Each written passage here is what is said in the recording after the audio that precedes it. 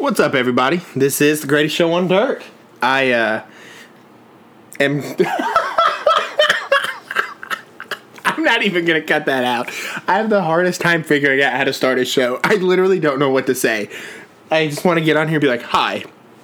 Hi. Hi.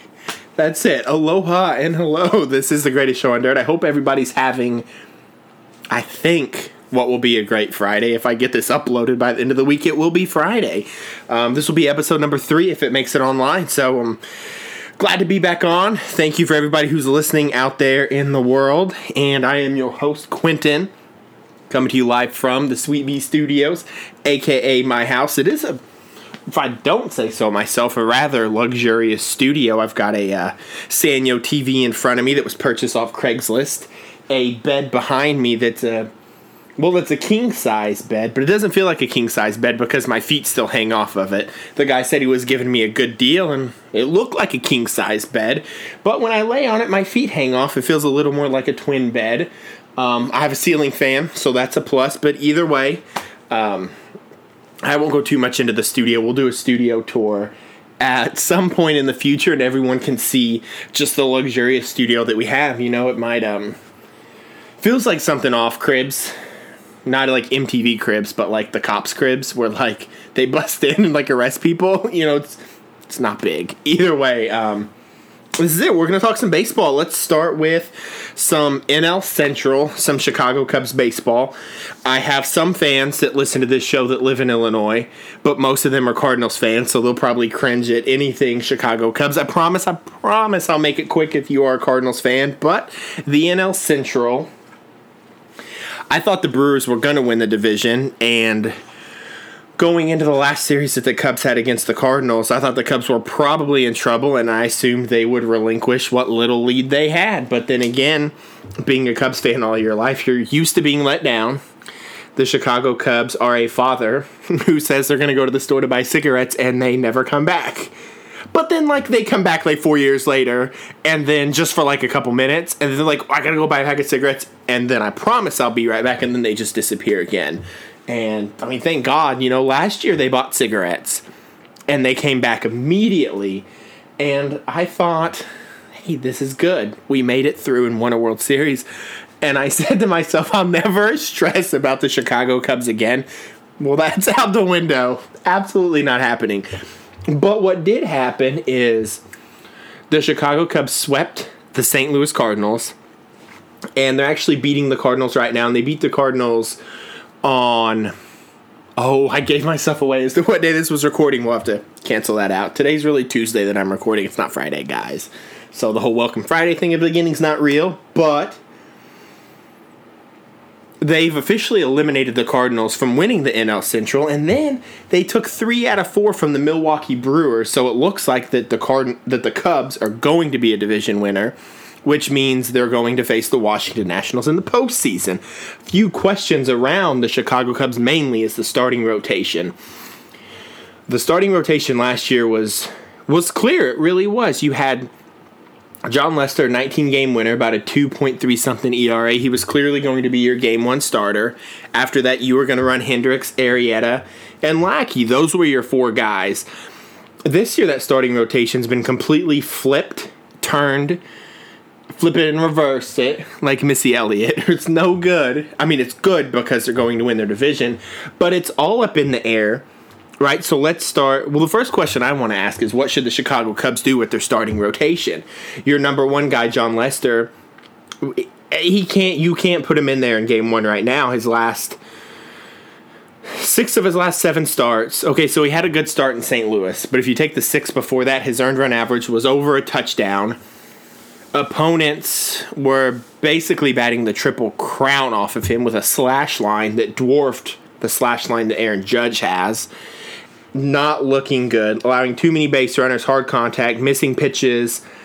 Jon Lester's not a flamethrower, but you know, if you miss on your velocity pitches, you're going to get hit hard. And he's missing with his fastball, not locating certain pitches, not locating his breaking balls. He's not going to be your number 1 starter at all. So if we're going to ask ourselves the question of who's going to start for the Chicago Cubs in their starting rotation, we know it's not going to be Jon Lester.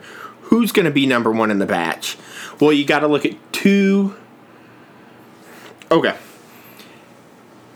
They're going to look at two guys, and they're going to look at Jake Arrieta is starting game one, and then possibly Jose Quintana starting game one because he pitched a complete game shutout against the Brewers. And I would imagine, I want to say Arrieta would probably get the ball based off his post-All-Star break stuff. I personally think Kyle Hendricks should get the ball in game one. I don't think there's a question about it that Kyle Hendricks should get the ball in game one.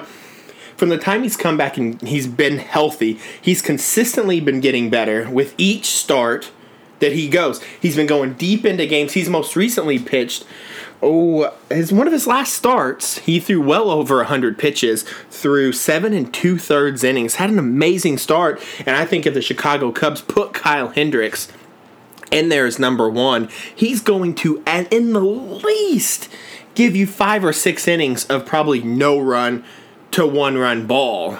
He will. And then at that point, because the Cubs aren't going to have home field advantage, they're going to have to go and play the Nationals.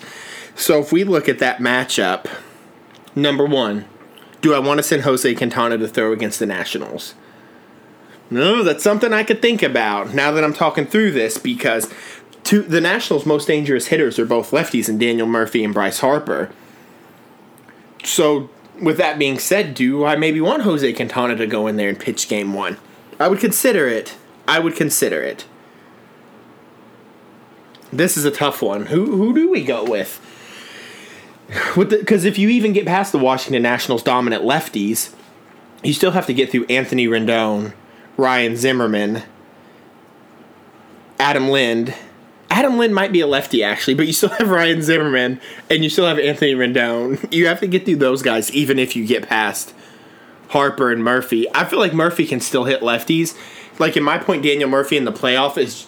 Daniel Murphy, second baseman for the Washington Nationals. Get him in the playoffs. He's just as dangerous as Michael Jordan is in the playoffs. I don't think he cares if you're left-handed or right-handed. He's going to hit the ball. See 2015 New York Mets Daniel Murphy against Clayton Kershaw and Zach Greinke. He abused the two equally, and it really didn't matter. So it might not be so much if you put in Quintana. You might not get the results you're looking for. One, because I think Murphy can hit lefties. But two, you still have to deal with Rendon and Zimmerman.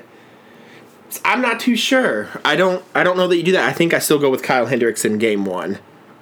So Kyle Hendricks leads the starting rotation for the Cubs in game one.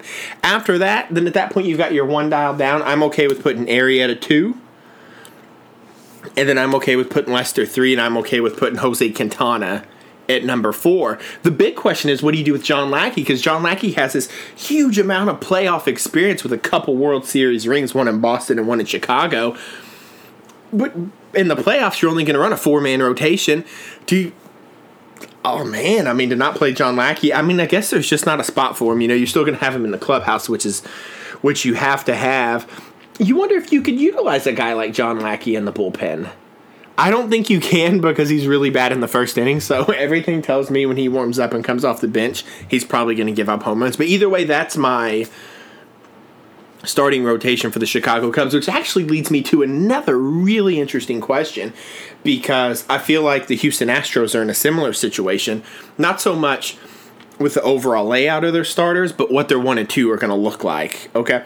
Dallas Keuchel's always been their guy. He's been their ace, 2015 Cy Young Award winner. He pitched the wild card game against the New York Yankees in 2015. He had an off year in 2016, came out this year stellar pitching, then got hurt, came back from the injury, had a few hiccups. So one of the big questions is now coming out of Houston is who starts game one for the Houston Astros. You've got Justin Verlander, who right now with the Astros is 4-0 with a .63 ERA. He's nearly unhittable, and every start he goes out is at least 7 innings. I want to say he's got a couple 8-inning outings in there as well. And Verlander's a guy, he's a hard thrower. He's got huge playoff experience. So what do you do for the team? Okay. And I guess you want to look at it and say, well, easy. It's Justin Verlander. He's 4-0 with a .67 ERA. Why would I not throw him? But just pump the brakes on that a little bit and let me give you what I think. I think they should go with Dallas Keuchel. I absolutely think they should go with Dallas Keuchel. This team the core players on this team, they've been together for a very long time.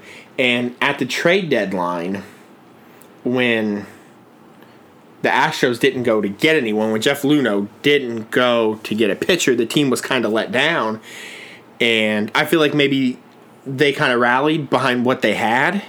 They were burned by it, but still, at the end of the day, they knew they had themselves. They knew it was Dallas, Carlos, Jose, George, the guys that they've had, and the guys that they stick with. Now you bring Justin Verlander in, who's well respected, and I'm not saying like there's any sort of weird stuff within Houston Astros clubhouse, but when you go in Game 1, what does it mean to start the new guy in Game 1 versus the guy that brought you to the dance, the guy that you threw in the 2015 wildcard game, the guy you grinded with last year, the guy you grinded with this year, even when times are tough and he's pitched through injuries, who's led that pitching staff of Colin McHugh, Lance McCullers Jr., Ground Chuck Charlie Morton.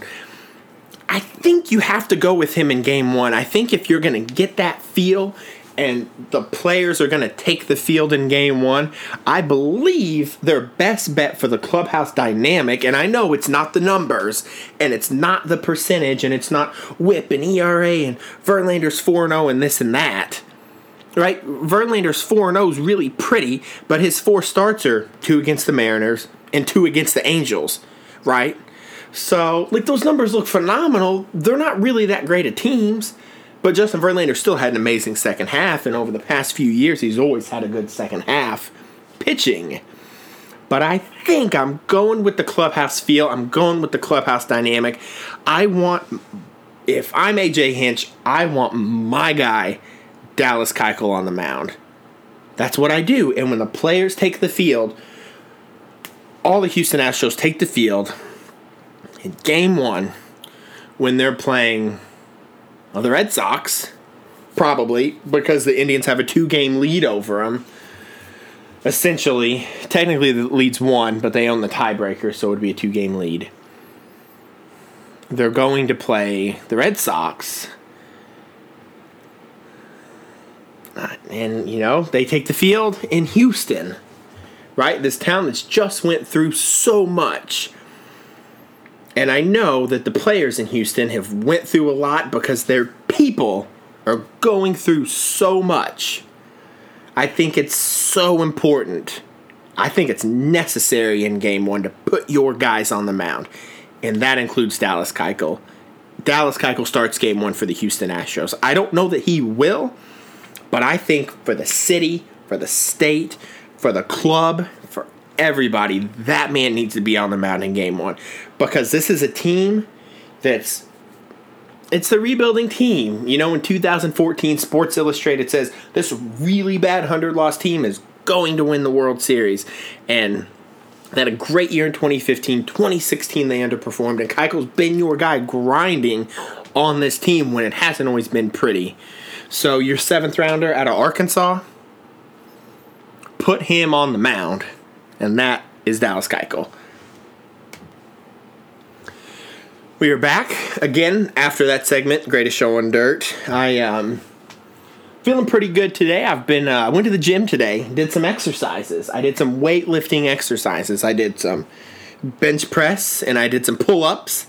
I am, as some of my viewers know, hopefully all my viewers know, I'm getting married in 1 week. So I've been working on my fitness. I would like to have a beach body when I go to Mexico. I would like to. I don't have that beach body though. I'm really not even close. I'm 34. I'll be 34 on October 8th, and in my head, no matter how much acid reflux I get, I still feel like I have the body that I did when I was 22, and I realize that that's not the case. So when I thought, I need to lose weight, like I want to trim up, because when I'm at the beach, I don't want to feel like that I'm just like this skinny fat guy who always eats biscuits and gravy, because I'm a skinny fat guy who always eats biscuits and gravy. I've done a pretty good job in my old age of not really getting bigger, but I'm just getting thinner without actually having any real muscle. And so when I decided, I said, well, I want to lose weight and I'm going to get in shape for the wedding. Well, the first thing I did was, well, I should just not eat so much biscuits and gravy, because my work has the best breakfast bar ever.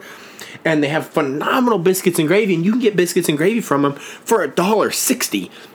Which is the best thing that could ever happen to me personally in my heart and in my life. Now, not like heart health, because that's bad. The gravy is really like killing my heart on the inside.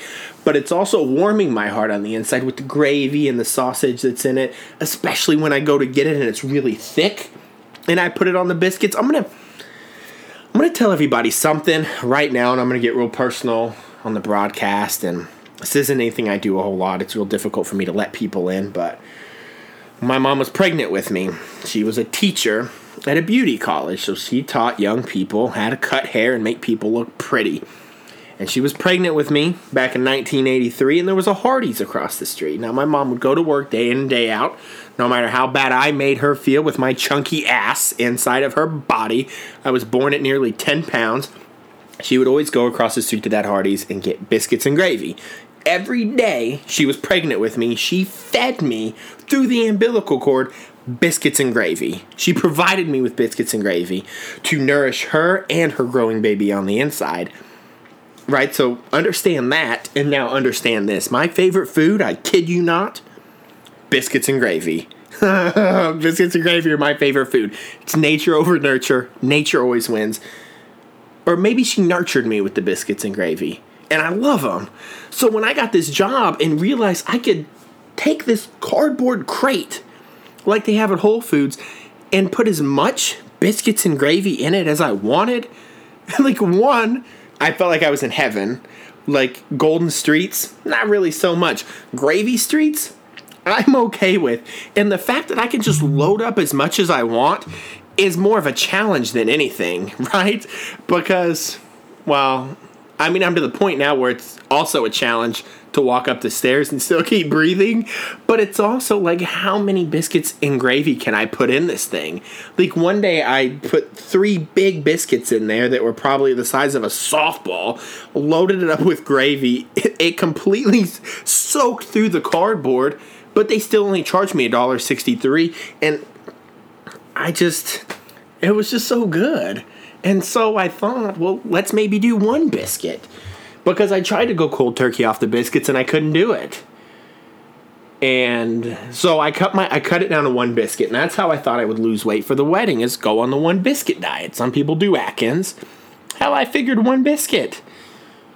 And then maybe like 2. And it's not really worked. So now I get married in a week, and, you know, I'm still eating biscuits and gravy, because you judge a man's wealth by the size of his waist, and I want to be rich, baby. I want to be so rich. And that's my week. I hope you guys have had a good week at work, and maybe after work, and on the weekends, whatever you do, wherever you live, and that's it. Go out and eat some biscuits and gravy. I don't really know where this is going after this. We'll talk some more baseball. Next on the list... Yes, next on the list, now that we're done with breakfast foods and my Ron Swanson-esque passion for biscuits and gravy, back to baseball, back to the American League Cy Young, American League MVP. I wrote a piece a couple days ago and uploaded it to the website. Shameless plug, greatestunder.com. I built the site on WordPress. I don't really know what I'm doing. I found a template and I paid them a lot of money to have a business site so I could do stuff with it. But all that fancy work, I actually got a post uploaded, and I explored, well, a couple days before that, I was going through my head what I thought the AL Cy Young would look like. That's where the conversation had started, and I was always Team Kluber because I saw him pitch last year during the World Series, and he provided a ton of torture for me during the World Series, being a lifelong Cubs fan / lifelong drinker of cheap old-style beer, which is delicious, by the way. He provided a lot of angst. He tormented me all through the series, and when Game 7 happened, I was super nervous, but I saw his stuff all year. He's an amazing pitcher. Fangraphs rated his slider as the best pitch of the last decade. How they came up with that, I don't know, but I could only imagine it was just the pure unhittability of that particular pitch, the slider, that made him just the best. So I was hands down, it made no sense to go with anyone but Corey Kluber for the AL Cy Young because every pitching stat, he's better than Chris Sale at this moment besides strikeout rate. Chris Sale strikes out more guys. Notably, his 300th strikeout of the year. First guy to do it in 18 years. And I'm wanting to say there's another number with him about only the 14th guy to do it since 1920. Either way, a 300 strikeout season's pretty rare. So that was a huge accomplishment. But I started to kind of dig in and put a little more thought into what Chris Sale is like as a pitcher. Now, him and Corey Kluber's numbers, they both have a sub-1 whip, which means each inning they pitch, less than one guy gets on base. So that's a phenomenal number. If you can keep that number below 1, especially in today's game with the long ball, you're doing a really good job because with this season, obviously has set a record in home runs, but has also set a record for the amount of guys hitting 20 home runs, right? And especially rookies. I think 10 rookies this year have hit 20 home runs, and that previous number had never went over 5. And even that, the amount of rookies that hit 20 home runs in a regular season, that happened 5 times, but only a few times. Like maybe less than a handful. So that's a rarity for sure. And just the insistence upon the long ball in today's game and the 3 true outcomes.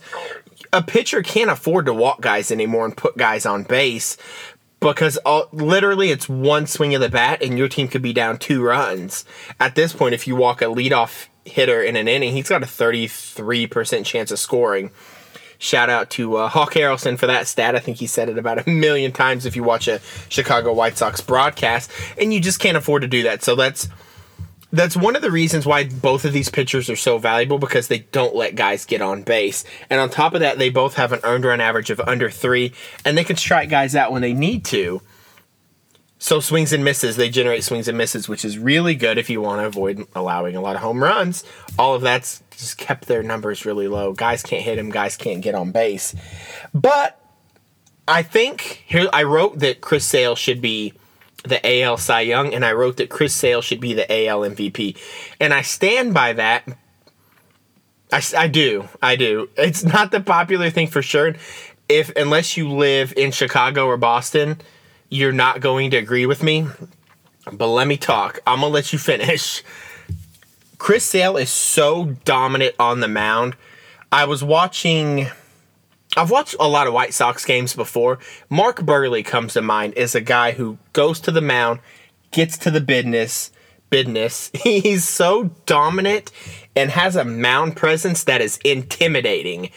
And that's huge for the team that you're on, not only the other guys in the starting rotation on the pitching staff, but also the bench, because you want to play with a guy like that. You do. You absolutely want to play with a guy like that. So that's why I think Chris Sale should be the AL MVP. Let's start with the MVP race. In my eyes, with everything that the Boston Red Sox have done and what they've went through this season, there's no doubt in my mind that Chris Sale is the American League MVP. If I look, let's name some MVP candidates. I think at this point your most popular MVP candidates in the American League are Jose Altuve, Aaron Judge, Jose Ramirez. I don't think I'm forgetting anyone else. One of those 3 guys will likely be given the award. And then 4th, Mike Trout, okay? Take those 4 guys and then put Chris Sale in as our 5th. And you can even put Kluber in as the 6th if you want to. Because if I'm thinking about giving a pitcher the AL MVP, whatever, let's put Kluber into the mix, devil's advocate. If I take all those players and remove them from their respective teams, right now, which team does the worst when they're missing their best player? It's the Red Sox, without a doubt. Look where the Red Sox are at right now. They're going to win 90 games. They're going to win their division. What's happened to the Red Sox right now? David Price, bust. Everyone's talked about Pablo Sandoval's contract being the worst in Red Sox history. David Price is pitching out of the bullpen now. He's been useless last year and this year. He might be your most valuable bullpen guy. His bullpen outings have been really good. But either way, when you sign a guy like that for $217 million and you don't get the product, you can't return that. That's not good for your team. That you're missing a huge piece of it. A power arm you were counting on just doesn't exist anymore. Right? So you've lost David Price. You sent Travis Shaw to the Milwaukee Brewers for a reliever that won't see the light of day in Boston. He may never pitch again. And then on top of that, you've got the failed Kung Fu Panda experiment because you sent Shaw away because you thought, oh, let's have Panda, but that didn't work out at all. And then Xander Bogaerts and Mookie Betts, great players. They make up 2 of the 3 best outfielders. And no, Xander Bogaerts is an infielder. But Xander Bogaerts and Mookie Betts, their seasons aren't up to par what they were last year. And then on top of that, you've lost David Ortiz. And this team's still winning their division.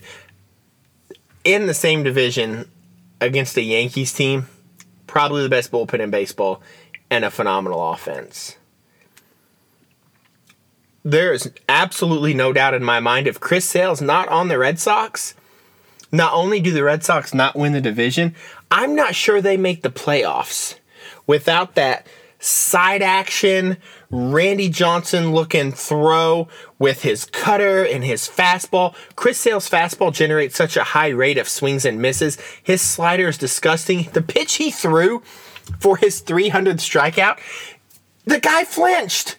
And it was called a strike. Chris Sale throws guys pitches, and the guys flinch, and then the ball somehow ends up down the middle.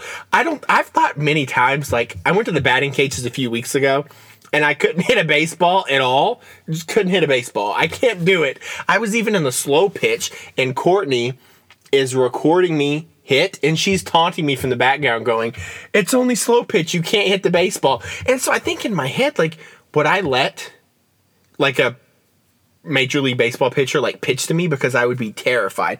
And I think if Chris Sale threw me one of his breaking balls, I think I would fall to the ground because I would think it was just going to take my head off. And Major League batters who should understand pitches and how they come to them, I watched the guy flinch. That 300 strikeout was this crazy breaking ball. The guy moved out of the way. He scares you on the mound. He does. And I absolutely, without a doubt, his numbers are comparable to Corey Kluber's, but they're not as good, okay?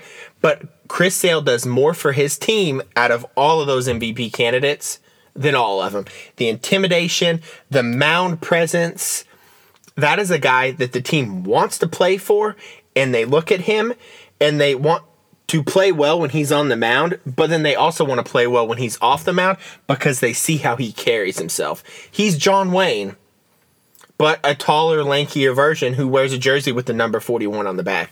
I'm all in on Chris Sale being the American League MVP because he is the best pitcher in the league, and he is more valuable to his team than anyone. It's hands down. It doesn't matter.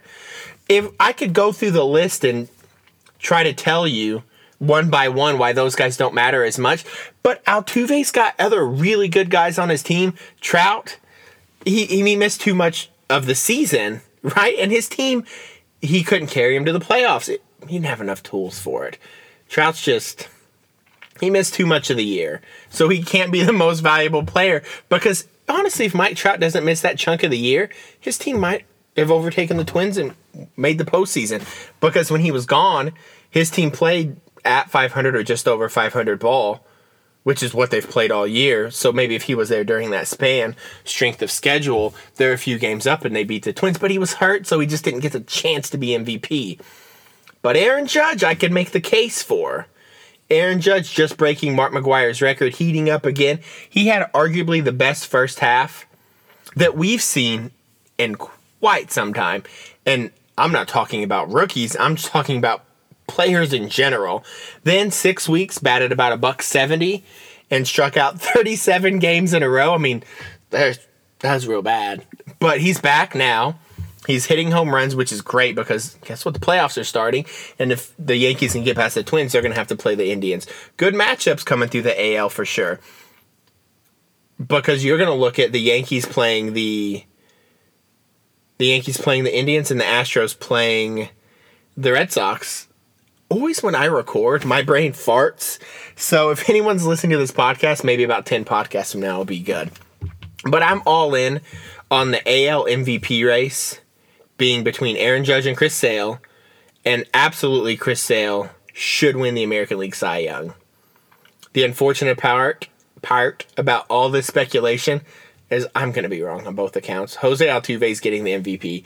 Corey Kluber is getting the Cy Young. But one can hope that, and I promise I'm not a grumpy baseball guy like Goose Gossage, because I do love stats and I do love numbers, but I also love the intangibles of an athlete and what they can bring to the team. Kind of like Jason Hayward, his first year with the Cubs was last year, and he's a well-paid right fielder. He offensively had a horrible season, had offensive numbers that looked about like a pitcher that hits. That's what it was. But everyone knows about the rain delay and the talk in the weight room. And I really do believe, and they're building teams like that now. If you read The Cubs Way by Tom Verducci, GMs are building teams. A lot of it, they're taking into account like the person's personality and their character. But you never hear about that type of stuff, I feel like, when you talk about the MVP, it's just strictly numbers. But I'm all in on what a person brings to the team, the intangible aspects of being able to lead, being able to set the tone and set a mindset in the clubhouse in a positive way. And Lord knows the Red Sox need it because, David Price just hates the media, and I think Chris Sale's their guy. And just, that's my advice to the Red Sox is keep the kid in a good jersey, because if not, he's going to cut it up and not play baseball at all, which is awesome. But I guess, we'll wrap this show up. It's about 31 minutes in, so if we're done talking about baseball and breakfast, I am Quentin. You listen to The Greatest Show on Dirt. If you made it this far, thank you for listening. We will get this episode 4 up pretty soon, and otherwise, everyone have a great weekend.